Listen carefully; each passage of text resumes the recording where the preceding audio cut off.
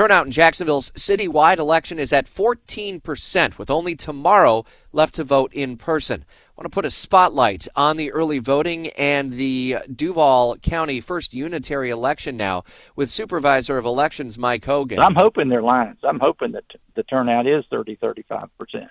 But right now it's not presenting that. Yeah, it's looking like it will be much lower than the 30 to 35% projected turnout that he originally had, admitting to me he's a bit frustrated with the overall turnout. Turnouts are determined by the candidates, and especially at the title.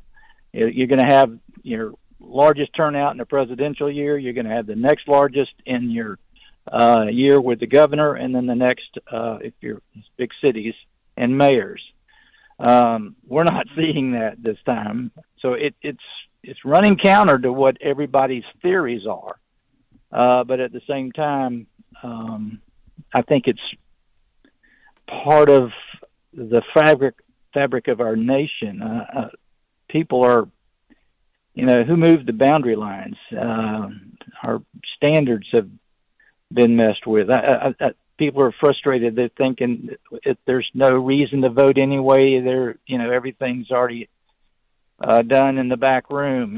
There's fraud and there's all this. And I think all that combined is what we're seeing. Now, the 2011 election, that was the last time in Jacksonville we saw no incumbent Jacksonville mayor on the ballot. Turnout was nearly 30%. We thought that was going to drive the election turnout because it's going to be a hotly contested mayor's race.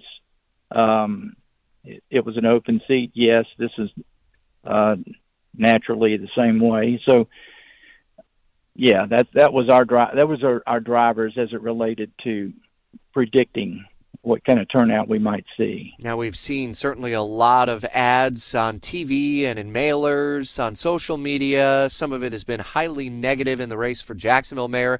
You can learn more about the candidates, 7 of them, who are named on the ballot in our Mayoral Candidate Spotlight series. If you missed any of that, head to WOKV.com. 12 hours of voting gets underway tomorrow, beginning at 7 a.m. And the moment the polls close at 7 p.m., we'll be on the air with live, up-to-the-minute coverage, results, and analysis led by Stephen Ponson, Chase Bunker, our political analysts who will be with us, Mike Binder and Sean Frieder from the University of North Florida, and reporters all across Jacksonville who will be updating you in real time on both the results and the reaction in You Decide 2023.